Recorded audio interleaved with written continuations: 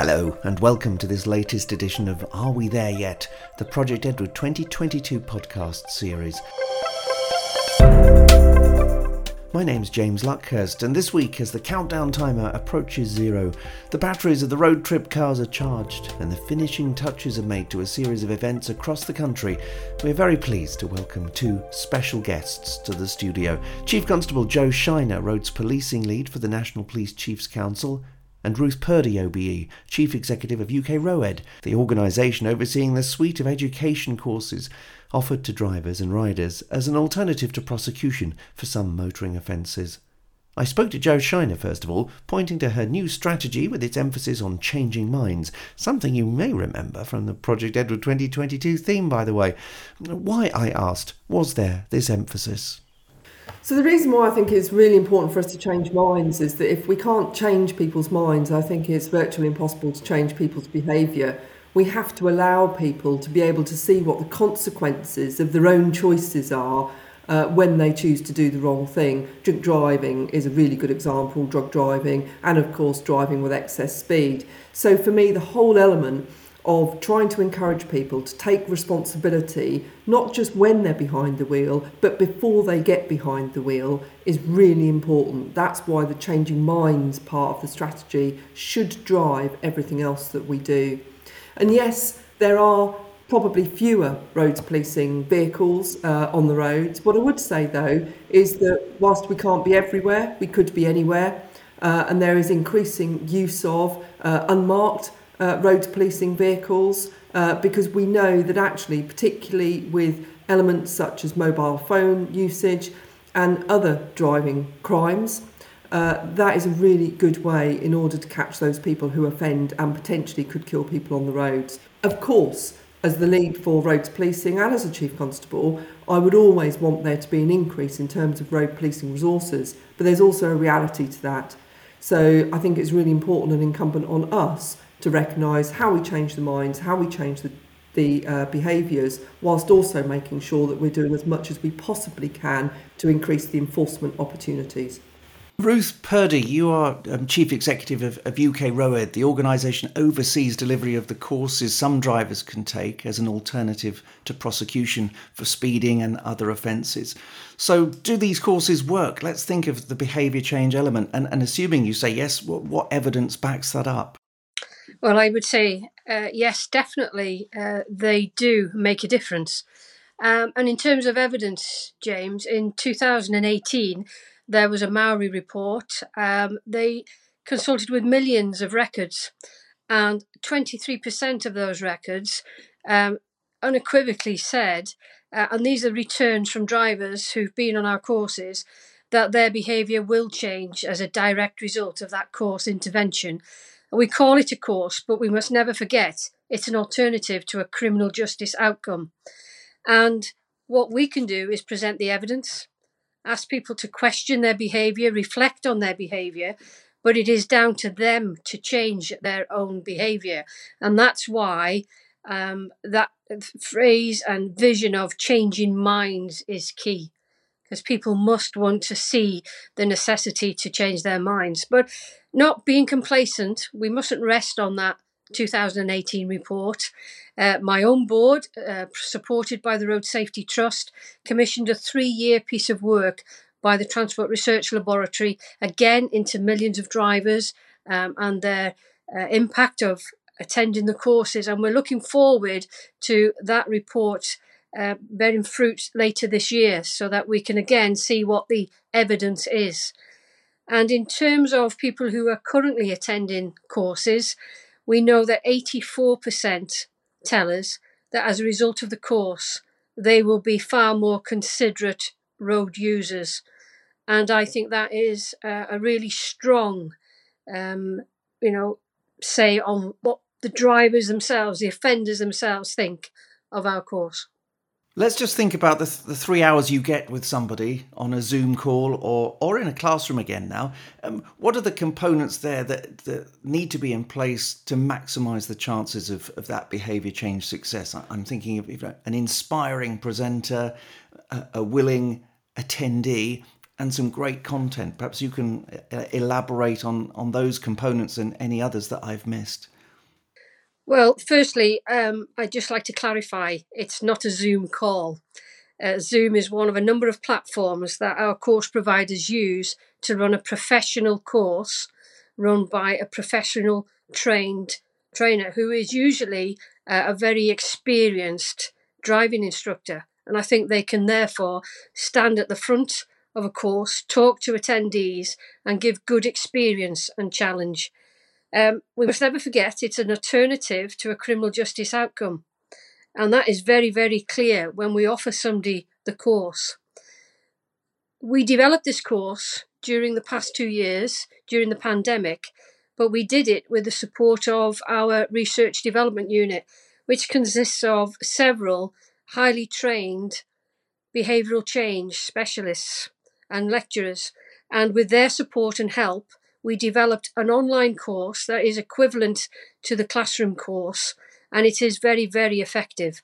And that's what the surveys are telling us when clients leave the course, both our own survey, but also the survey of police forces and providers. So yes, I do think it is as effective as the classroom course.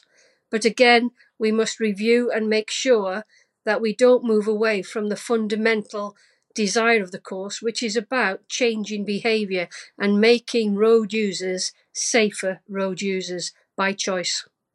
Chief Constable Joe Shiner, if I can refer to the new NPCC roads policing strategy, you write that every one of us must share the responsibility to influence the way in which our roads are respected and used. How's that going to work in practice? And particularly thinking of how you reach those unreachable high-risk drivers and riders. So part of that builds on what Ruth has just said around making sure that prevention is absolutely writ large in terms of what we're all trying to achieve here. And preventing harm and saving lives is a key part of our strategy.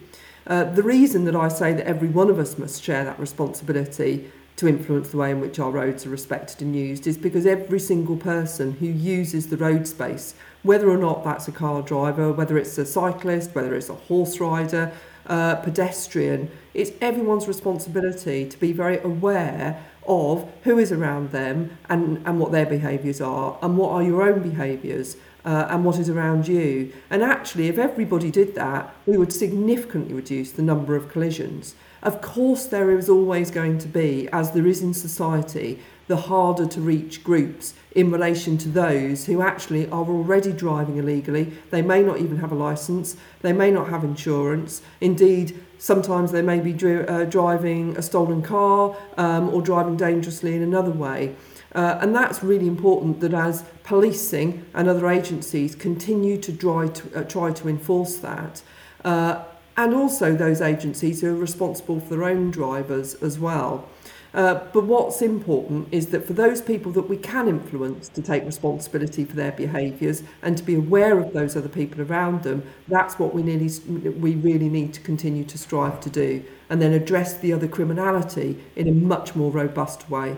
I'd like to change the topic slightly and consider the issue of private e-scooters. 82% of all e-scooter casualties and 11 deaths in 2021.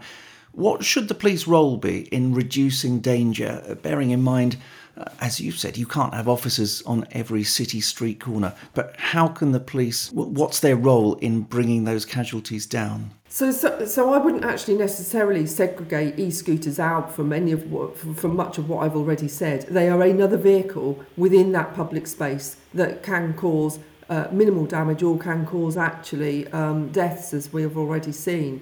It is, once again, the e-scooter on its own isn't the risk. It's the person who is driving or riding or changing it, adapting it, and not being responsible in the way in which they do that. Now, what's really important is that the law around it still currently means that e-scooters are not legal to use in a public space. They are only legal for use in a completely private space. But the law is changing around that. And of course, there's going to be a considerable amount of work going on over the next few months, even years, which will look at what that then looks like. And as policing, of course, will influence that and then see where that goes in terms of the law enforcement. But what we mustn't do is to separate e-scooters out from other forms of transport, because whilst e-scooters have developed, we've also now got monoboards and all sorts of other things that we see being driven around. So it's about that alternative mobility and us recognising and continuing to try to influence that personal responsibility, once again, changing minds of people who are using the road space in any capacity. Ruth Purdy, if I may, let's talk about driver distraction. It's without doubt one of the most significant emerging threats to road safety. Do you think that there would be the prospect of a course from UK Road to deal with some of the issues connected with distraction, or is it firmly seen as so dangerous that it would no longer be kind of possible to have a course for it, and it must be a criminal justice outcome for someone who, let's say, caught on their phone? Well, James, the law changed, as you know, not so long ago, and it was deemed such a serious offence, and it does have too much impact on our road casualty and fatality figures, the inappropriate and illegal use of mobile phones by drivers and pedestrians, actually, who pose a risk because they are not aware of their surroundings when they're using phones. But perhaps that's a discussion for another day. But the law was changed, and 6 points and a £200 fine reflects the seriousness of this offence. And society supported that change. So it was felt then by the police lead for our courses that it was inappropriate to offer a course when, you know, the punishment is reflective of what is a serious offence.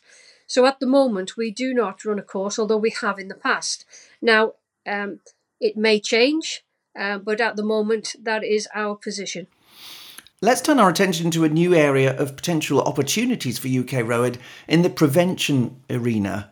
What do you think you can contribute there? And perhaps you can give us a little insight into what might be coming.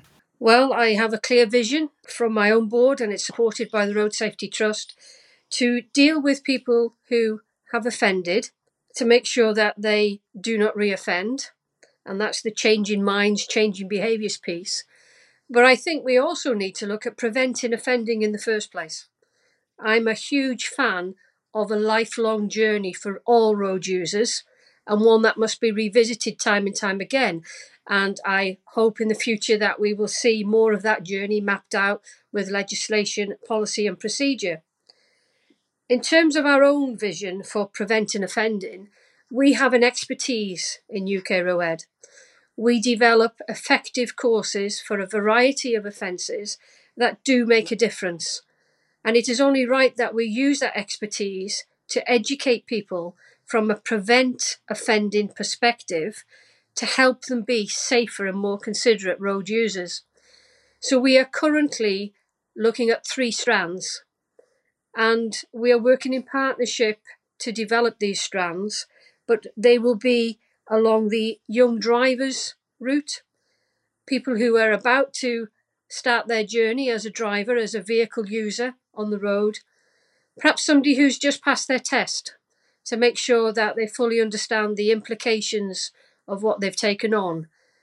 A thing I'm really keen on is the issue of passengers with young drivers, because we see far too many fatalities and stories in newspapers throughout the UK of a driver and often 3 or 4 young people with the driver who contribute too much, in my view, to our fatality rates. We're also going to look at the older driver. People are living longer, they value their independence, it's a really important thing to them. But we must make sure that people are safe to drive as they go into their later years. So we're looking at working with mobility experts to see if we can help and advise older drivers on eyesight tests, are they safe to drive, planning journeys, etc. And perhaps it might include advice on a very difficult conversation, and one in my view must be dealt with respect, is the conversation about maybe now is the time to stop and finish my journey as a driver of a vehicle on the roads. So we're looking at those 2 areas. And then we often, from our clients, people who attend courses, They say they're so impressed with the course. I wish my sister, my brother, my mother, my father, my cousin, my friend should do this course. We shouldn't have to commit an offence to be offered it. And with that mandate in mind, we are developing a driver refresh course, because we know most of the people who attend our courses are just over the speed limit. They're often near their own home in a place that they know quite well. And I would say complacency is perhaps what causes them in the main to offend. And one of the main reasons is people forget how to read the road. They forget how to work out what is the speed limit on this particular road. So we're going to develop a course around refreshing drivers' skills and knowledge to help them be more considerate and better road users. That's very exciting. Joe Shiner, can I bring you in on that and just ask for your advice on that? Because partnerships are so important. So no one organisation can do that alone. You know, who are the partners that should be involved with the sorts of activity Ruth has outlined there? I mean, I wholeheartedly, absolutely support the direction, and of course, very, very grateful for the energy that Ruth and her team put into developing this. I'd probably even go a stage further, really. That when you, and having done, not because I've committed an offence, but because I'm genuinely interested in actually experiencing what those courses are like. Having sat in on a couple of those, I actually think that those courses should be certainly available to, and if not mandatory, for people to actually do before they get their licence. Because I think often it's after the offence that people do those courses. And why would we not want to give those prevention messages, which are really impactful, before they actually get their full licence? Now, what that looks like, I'm sure is going to take some time to work through. Because what we can also then start to incorporate in some of that is the increasing emergence of drink and drug driving, particularly, and some of the messages around why that is absolutely not acceptable for you or any of the passengers or anybody around you in order to do that. So almost a wider prevention course as well before people even get their licence. Now, some people see that as quite radical. I don't. I see it as saving lives, and I see it as actually making sure that we do bolt the door before the horse has gone out of it, to use that analogy. So I'm really, really keen on making sure that we do front load as much prevention as we possibly can into the whole licensing system of our drivers in this country.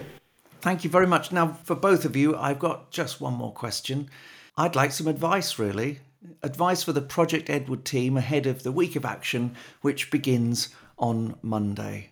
Joe Shiner, 3 tips, 1 tip. What could we do that might make more of a difference and make that week of action worthwhile?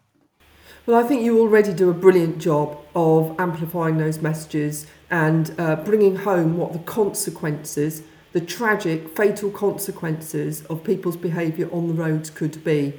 So my tip would be to continue with the energy, the drive, the professionalism and the commitment that you already show. And I truly believe, and it's about policing our roads together, and policing our roads together is about every single one of us trying to continue to prevent those road deaths and those serious injuries that we see. So my advice is keep doing what you're doing. Thank you. And Ruth Purdy, I have to say, you said yes to Project Edward 7 years ago. I'm wondering if you've got some advice for where it could be heading, what it could be doing better now and in the years to come. And perhaps particularly for this coming week, I suppose. Let's not get too carried away. Well, where have those 7 years gone, James? And I often wonder, how many people have we reached in those 7 years? We started off with a small number, and I think for one day, a few years ago, there was 32 million people around Europe that engaged with the Project Edward story. And one thing that sticks in my mind is road victims and their families, road victims and the communities who were affected. And there's always an inspiring story that emerges from Project Edward, where you have brought comfort to a family who are feeling the effects of a fatality. And I think if you can bring that message to victims of people who have been killed on the roads, then they know that they've got somebody who's rooting for them, hear their story and understand what they're going through. But they also know that there's a huge body now of energy around stretching the road safety message to make sure it's everybody's responsibility. So I think look for those inspiring stories, because they do matter, and you just never know who is watching. And secondly, if I may, we can't do this alone. We must do it in partnership. So keep seeking key partnerships from people that can really make a difference. And one group I would particularly be interested in you reaching would be those people who drive at work, because they can make a difference and change behaviour that people do outside of work but think that it doesn't affect them at work, and it does. So those are my two pieces of information, but I can only concur with what the Chief Constable has said, is please keep bringing your energy, because it does make a huge difference. Ruth Purdy, OBE. And we also heard from Chief Constable Joe Shiner. And that brings this week's edition to a close. Do take some time to follow the progress of the Project Edward Week of Action, starting bright and early on Monday. And we'll be back next Friday with another episode of the podcast, so do subscribe. Do tell your friends to tune in as well. Spread the word as far and wide as you can. But for now, for this episode from me, James Luckhurst, it's goodbye, and thanks for listening.